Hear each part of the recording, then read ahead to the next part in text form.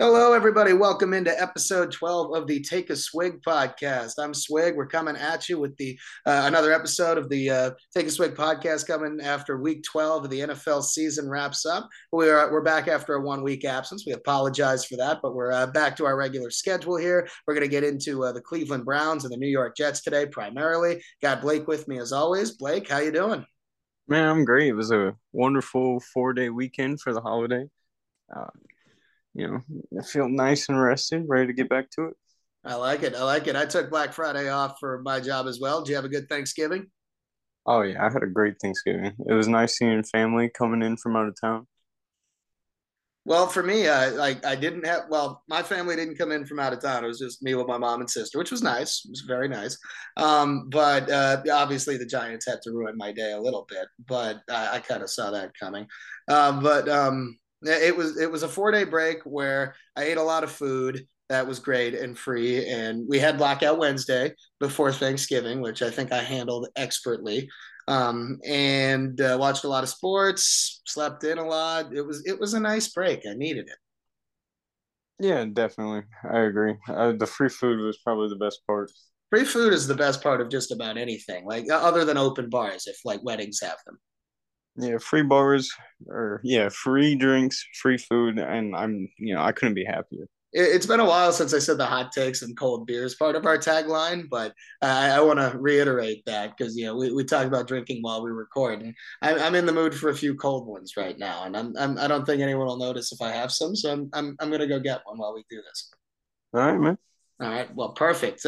Anyway, so while I encourage alcoholism just a little bit on the show, we gonna dive right in here. So we'll start off, get into the Cleveland Browns a little bit state of the franchise, like we've been doing with some of these teams. In the Browns case, it's obviously a unique situation. I'm sure most of our listeners already know that Deshaun Watson is about to come back from his 11 game suspension. He's going to make his Browns debut against his former team, the Houston Texans, and he hasn't played in almost 2 years now. He missed all of the 2021 season with the Texans. He was on the roster, but not the active roster. I can't remember exactly how the Texans had him classified, but he has been dealing with an extremely, let's go with complicated legal situation. We're not going to get into all the particulars of that on this show. We're not to belittle it or anything, but this is going to be a more on the field focused discussion for them. But Watson has not played. He got the suspension because he was charged, according to the NFL, with sexual assault of a couple dozen massage therapists. There were several lawsuits. Most of those have been settled. That's the general gist of it. But the Browns, in the meantime, when it was said that he was not going to face any criminal charges, decided to trade for him, and they gave up 3 first-round picks to the Texans. Also gave Watson a $230 million fully guaranteed contract. And obviously, the Browns didn't make that investment to have him sit on the bench when he was eligible to play. Yeah, no. So yeah, I think definitely a guarantee that he gets on the field against Houston, and I guarantee Houston wins that game. Guarantee it, huh? What makes you so confident? That's a hot take. History repeats itself. Russell Wilson playing against Seattle, complete shit show. I know the season's been a shit show for him, but I'm going with my gut. Going against your old team in your first game on your new team, it's a loss. All right, all right. I like that. I like that. I'm really curious to see how that works out. But so basically, what I wanted to get into with the Browns here with Watson is so Jacoby Brissett has been the one filling in for Watson with Cleveland. He has been solid overall, I would say. He's not an elite quarterback or anything. We've kind of seen him do this before when he filled in for a year with the Colts when Andrew Luck retired. I think he's been really solid, but the Browns have had some flaws. They've lost a couple of winnable games. They did beat the Buccaneers in overtime in this most recent game on Sunday. So they are 4-7 at the time of recording. At the very best, them making the playoffs is a long shot at this point, a pretty loaded AFC. I guess the first question I'll ask is going to be pretty basic. How much of a difference do you think Deshaun Watson can make for this team? Because he hasn't played a game in almost 2 years. Yeah, I don't think he's going to make too much of an impact this season. I don't think we'll really be able to see what impact he has until next year. Just from like I know he's been in the facility the last couple of weeks, but I don't think that's enough chemistry at this point in the season to really, you know, hit the ground running to finish the year. It would definitely be tough, and it's a really unique situation. Like he's not the only player in the league to get, say, a 3 week practice window. I think he's gotten where he's allowed to be back in the meetings and facility and whatever. But the other players who are coming off of injured reserve are obviously doing so under very different, both personal, football, legal circumstances, whatever you want to call it. So the chemistry issue, Watson did get to play briefly in the preseason. If I remember correctly, that did not go well, and the Jaguars chanted some very vulgar things at him, which I'm sure will not be an only instance of that happening. But so, first game at Houston. Let's go, I guess. What kind of reaction do you think he's going to get there? Oh, I can't wait to see that. I think that's going to be hilarious. I hope it's more than just like cascading booze because they're the door's wide open. They can really lay into him. I'd be shocked if it's not more than cascading booze. Okay, the only cascading booze is the booze cascading into my mouth that I am drinking here while you're talking while we record. The Houston Texans fans are going to be out for blood considering everything with the whole legal situation, the trade, his first game back. Let's go with a questionable moral decision, all of it. There is going to be a lot of pent up energy in Houston, and considering the Texans are 1-8-1, I think it is 1-9-1, however many fucking games they've played, they don't really have much else to look forward to for the rest of this season, other than to boo the living shit out of their old quarterback. Yeah, you know what? You're right. This is their Super Bowl this year. I like it. Their Super Bowl. It's about as close as they can get, honestly. The only thing they're on track to win, on the field, other than according to you, this upcoming game, is they have the driver's seat for the first overall pick in next year's draft. I mean, yeah, they could win this game and still hold that pick. So give They it to can. them. They can if they're going to build up all their energy. Every other team in the league is at least 3 wins. So if they do win, that would only be Houston's second. Yeah, but I mean, if they're only allowed to win one more game the rest of the year, I think this would be a funny one for them to do it. Yeah, yeah, it's the one they got to win. This is Well, a must. so steering it back to Cleveland here for a second because we can roast Houston another time. I'm sure we will. The Browns offense, like I mentioned Brissett. I think he's been solid overall. The Browns have a couple of good weapons, especially in the running game with Nick Chubb. I like Amari Cooper a lot on the outside. They got him for basically nothing in the offseason. Have a couple of solid tight ends in Njoku and Bryant, and a pretty good offensive line. So just pretend for a second. So I agree with you that it'll be more next season where he might be able to make an impact if he's able to get back close to that level that he was playing at with Houston before. That's a big if, obviously. But if he is, say he manages to get through a healthy and legal problem free season next year, what kind of team do you think the Browns could be? Do you think what do you think their ceiling is in terms of how many wins? Do you think they could make the playoffs? Like, where do you think they could go? Um, Honestly, with how their division has shaped out this year, unless the other three teams make some drastic improvements in the offseason, I think next season we could talk about the Browns having 12, 13 wins if Watson can match his level of play in Houston. That's a huge if. I don't know if I go quite that high, but I do see the upside. And the Browns obviously did too, considering I mentioned the investment a few minutes ago, but the 3 first-round picks in each of the next 3 drafts, and the fully guaranteed $230 million contract, like they are committed to him despite his flaws, for better or worse. So they're going to have to give him every chance possible to get back to that level. Obviously, they would love to see him exceed that. He does have more talent on this Cleveland roster than he did his last season or two in Houston. Because if I'm not mistaken, the Texans went 4-12, I think it was, in 2020. So maybe they've gotten worse since then, which is pretty impressive. But I think Watson actually led the league in passing yards for a horrible team. And I mean, what the fuck are they going to do when they're down big every game? Run the ball? Yeah, you're right. But I think his touchdowns were up there too.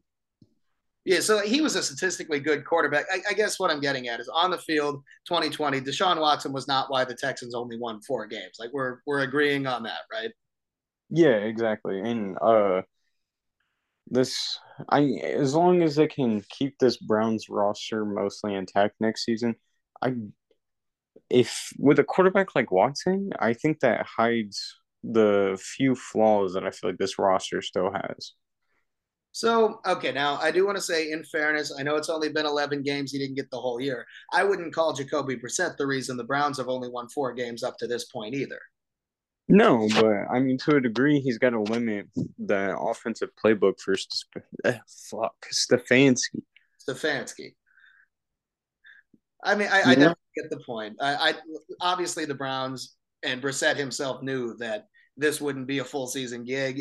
Now, if something like injury wise or legal wise were to happen to Watson, we could have a different conversation. But on the field, so I wrote down the Browns' 6 remaining games here. I don't remember the order. I just have home and road opponents. So 4 of the 6 games the Browns have are on the road. Starts with the Houston game this upcoming weekend. They also have road games against the Bengals, Commanders, and Steelers. And then their 2 home games are against the Ravens and the Saints. So I know that that's just a quick on the spot kind of question, but how many of those games do you think they could win? And do you think any of them would be extra wins just because Watson's playing? okay. Can you run those teams by me one more time? Yeah, so I'll start with the road games. So Texans, Bengals, Commanders, and Steelers. Texans, Bengals, Commanders, Steelers. Okay. Commanders and Steelers are both games that I feel like they should win, and I would say the Steelers game is because of Watson. Okay, I could see that because if I remember right, I think I wrote that out. I think their last game of the season is that one against Pittsburgh. I know every team finishes with a division opponent, so it could be. If I'm wrong, I apologize. But even if the Browns are eliminated, like I don't think it would make much sense in their case. Like they'd want to get Watson as many reps as possible, just try to get him some confidence, get him in rhythm going into next season. Obviously, he's a huge wild card right now, considering all the time off he's had. Oh yeah, definitely. Yeah, and the preseason tape that we got on him is definitely leaving a sour taste in our mouths. Right. Now it's just preseason. I'm not going to read too much into it for sure, but it wasn't a great impression there with him not playing well and the vulgar chants. Like he's going to have to get used to that, frankly. That's not going anywhere anytime soon. The 2 home games are against the Ravens, who the hell knows with the Ravens the way they've been going, and the Saints, who look like shit. So I do think those are possibilities. Yeah, I think both those games are winnable for them, and I would say the Ravens game is because of Watson. I don't think Brissett's beating the Ravens, but I think Brissett could beat the Saints. Fair enough. Fair enough. So I mean, I don't. I'm not trying to disrespect Jacoby Brissett at all. Like if Watson is able to get anywhere close to his previous level, where he was a Pro Bowler and All Pro, then his upside is obviously much higher than Jacoby Brissett's. I do think the possibility for this transaction that the Browns made here to completely flop is there. Like I don't think this is a guarantee. They're going to have to ride it out for at least a couple years, considering the financial commitment. And I'm not trying to write this off before Watson even takes a snap with the Browns, but the potential for this to completely shit the bed, like we've seen with Russell Wilson in Denver, for example, I think that potential is there. Yeah, I think if they don't win a Super Bowl in the next 2 seasons, like not this year, but the next 2 years, then I feel like their window is completely shut because isn't it like once you get into the later years of the contract, the money really starts to go up? I'd have to look. I know that this year the Browns structured it where he was only getting 1 million plus, I think, in base salary, so he wouldn't lose as much to the suspension, which is let's go with morally questionable. But he's going to get much bigger salary cap hits the last 4 years of the deal. I want to say it's like 47 million a year, something ridiculous like that.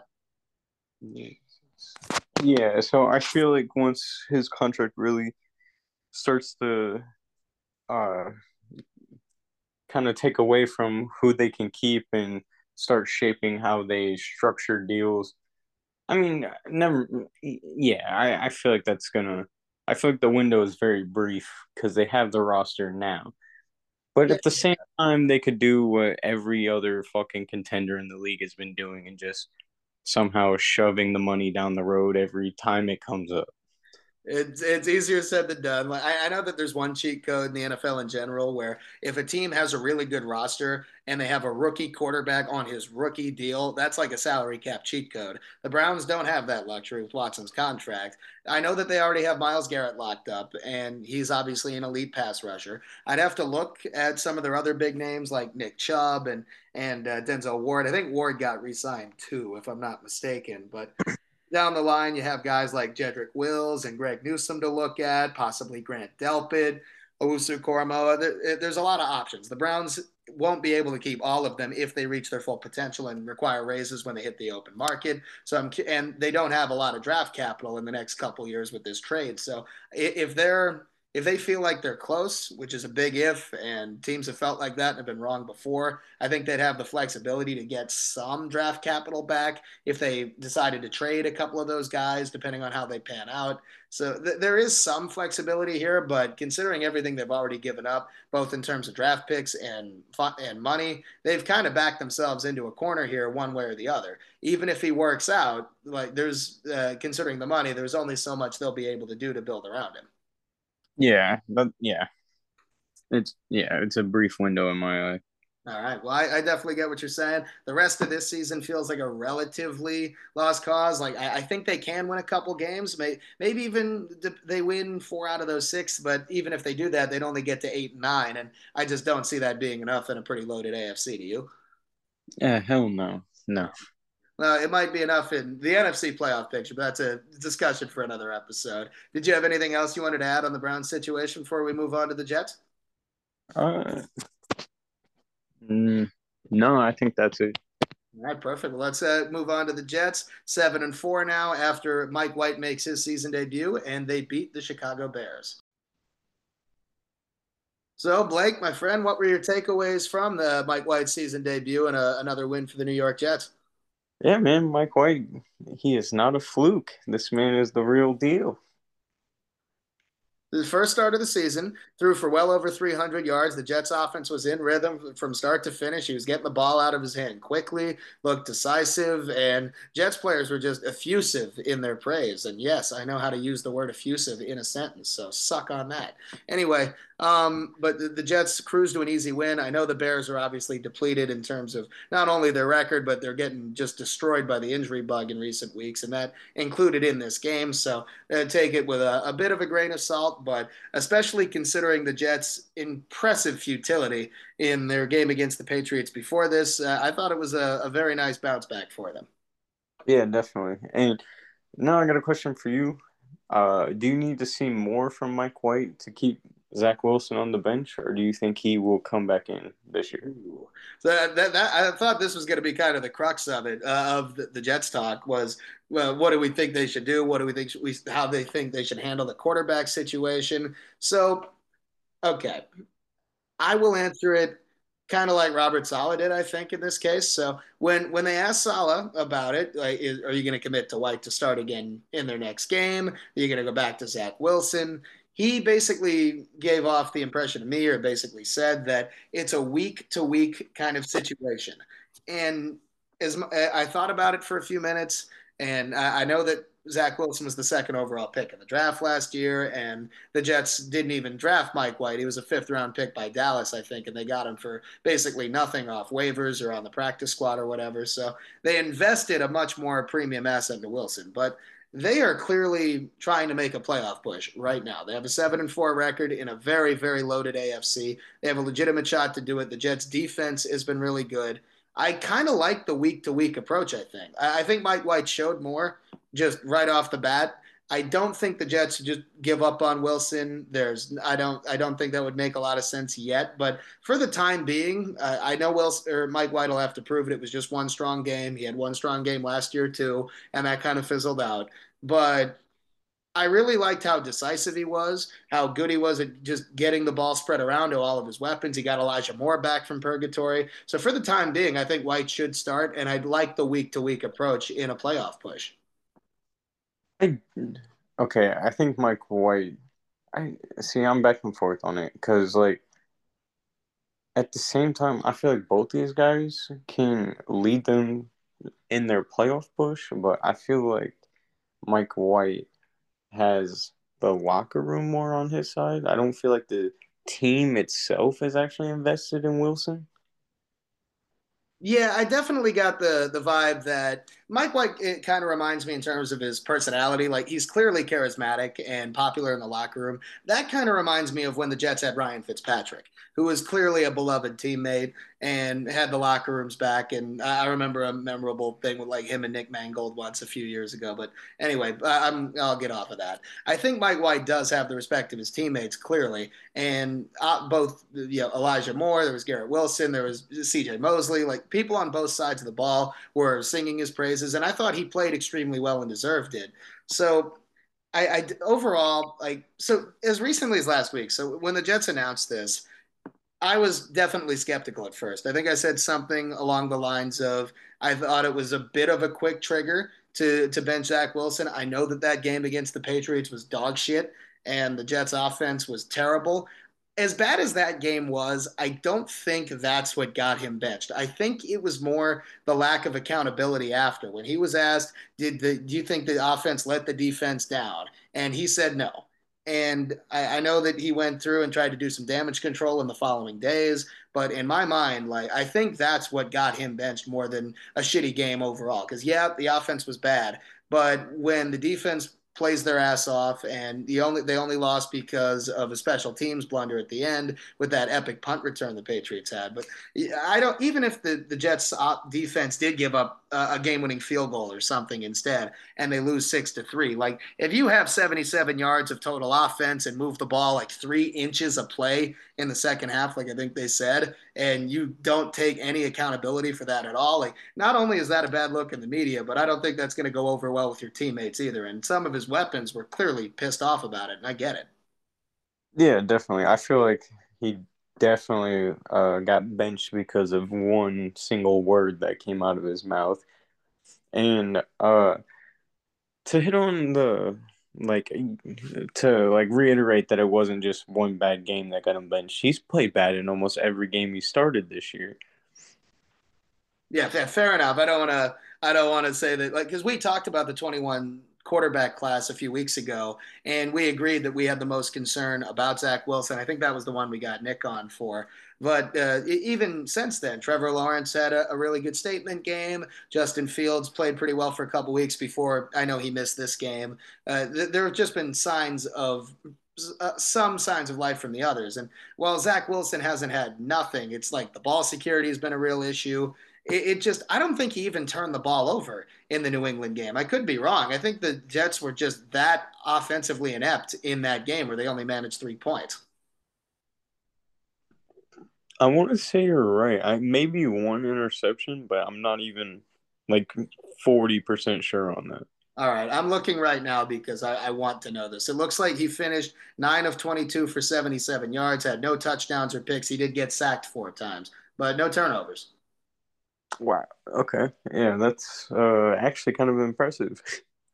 It is. It's impressive in all the wrong ways. I'll agree on that. But going back long term here. So one thing I've mentioned or I've noticed, and being I'm from New York originally, I have a lot of friends who are Jets fans, and I've been talking to some of them the last couple of weeks.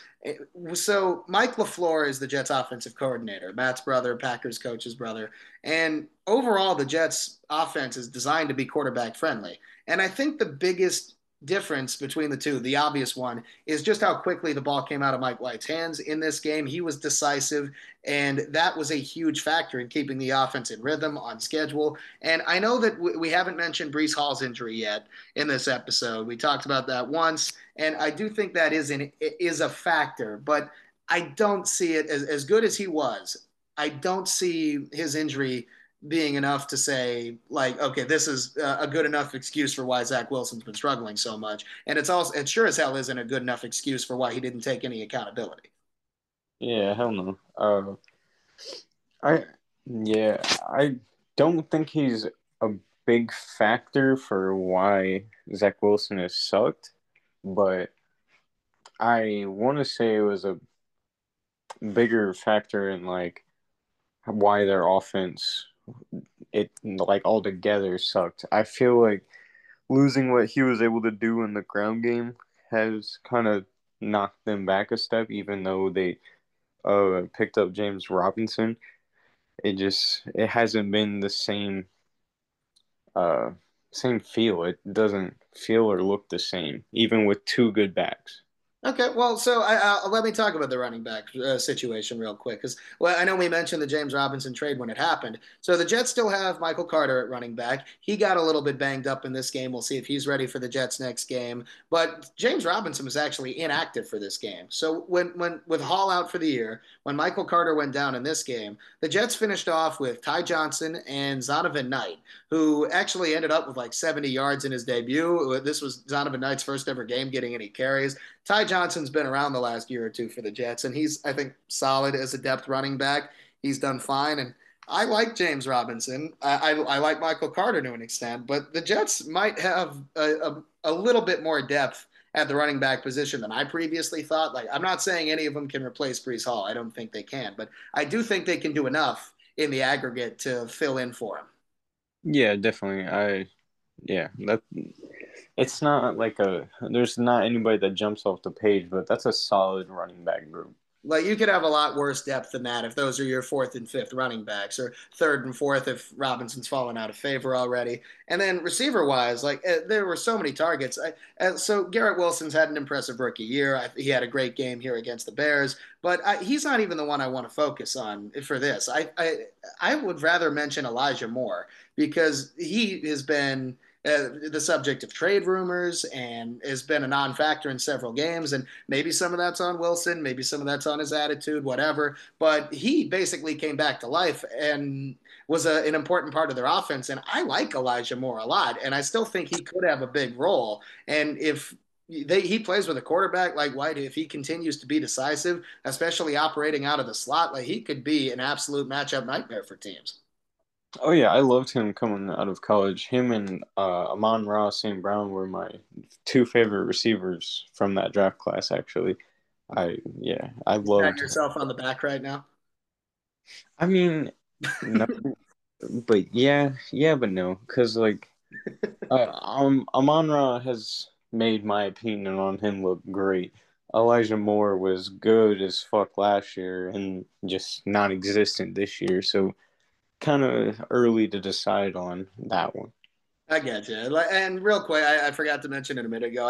I do think we can talk about the Jets' offensive line injuries, especially Elijah Vera Tucker and Mekhi Becton, as maybe another reason for why it took the Jets' offense time to get going, or they've been in and out of rhythm at times. Like I don't think it's only Wilson, and I do think he will get another chance at some point. Robert Salas said that he doesn't think this will be the end of it for him or anything, and that Mike White having the strong game against the Bears isn't enough to like make a definitive statement or anything. But I don't think, at the very least, Mike White sure as hell did not do anything that would say, okay, he needs to be replaced or we need to rush back to Zach Wilson. He sure as hell didn't do that. He had this opportunity. He absolutely took advantage of it. And for the time being, like I'm surprised I'm saying this because I thought it might have been quick to jump the gun, but considering the accountability, considering he ran with it, the opportunity, and considering that his teammates clearly like him, for now, I do think it's the right thing to stick with Mike White and make it a week by week, case by case thing.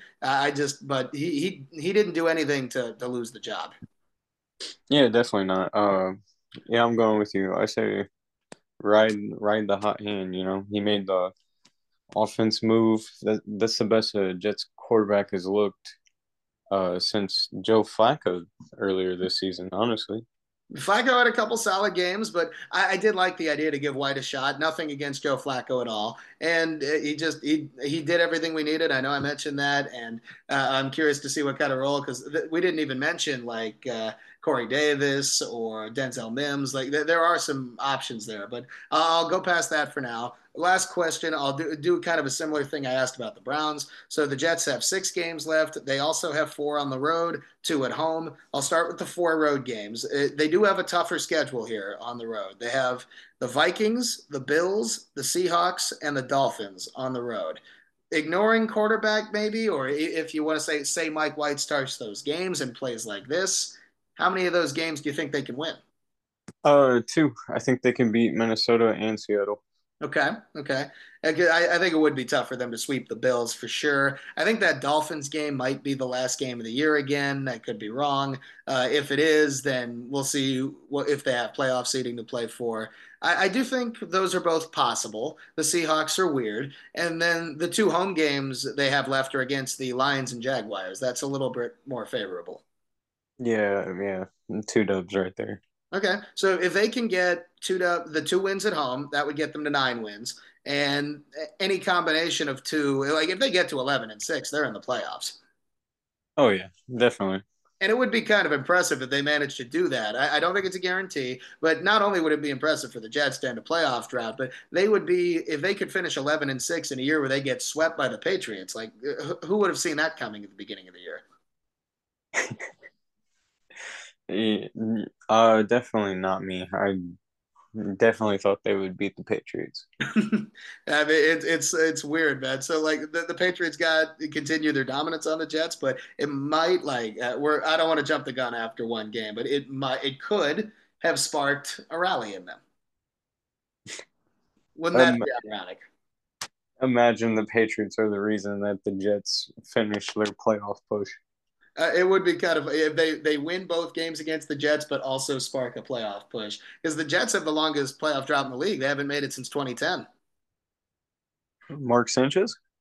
Yes, sir. They made those two AFC Championship games, I believe. Yeah, And like just knowing what I know about the Jets, because like there was a time, was speaking of Sanchez, where there was a year where he got benched for a game for Greg McElroy, and it looked like Sanchez might never play for the Jets again. And then McElroy got hurt right away. Sanchez was right back under center. It's something like that could happen with Wilson and White. You just never know. Their injuries could strike at any time. Just ask the Bears. ruthless. You are ruthless. I mean, come on, the opportunity was right there. If it's on the tee, you're not going to expect me not to hit it, right? No, definitely not. You bet on Not that, man. yeah. That's what I do. Yeah, this is why I love doing this show with you because I never know what I'm gonna hear. I don't even know what I'm going to say is the best part. Well, before we wrap this up, did you have any other notes you wanted to say on the Mike White or the Jet situation? No, actually, no, I think we did a real good job covering that up. Well, I hope so. I hope our audience thinks the same. I was good on it as well. So I'll do a quick preview here, wrapping up. I think next week we'll probably hit on the Broncos situation. They continue to decline and play like shit, frankly. And I think next week we'll circle back, talk about the NFC East a little bit. There's a big Giants Commanders game looming, and if the season ended today, all four teams in the NFC East would be in the playoffs. So that's definitely worth talking about. And we know that we could get plenty of material out of how the Broncos continue to struggle, is the nice way to put it. But that's all I had for this episode. So I want to thank everyone for tuning in. Please make sure to follow us on our social media platforms or media pages on Twitter and Instagram at Take a Swig Pod. Make sure to rate, review, subscribe to the show on whatever your preferred podcast platform is, and give us your feedback, whatever your thoughts are on what we thought about the Browns and the Jets, your own thoughts. We definitely want to hear it. Please make sure to share this with anyone you know who would be interested. And we look forward to having some more guests on the show in the near future. But that's all I had for this one. So for Blake, this is Swig signing off. Take a Swig podcast. We'll be back next week.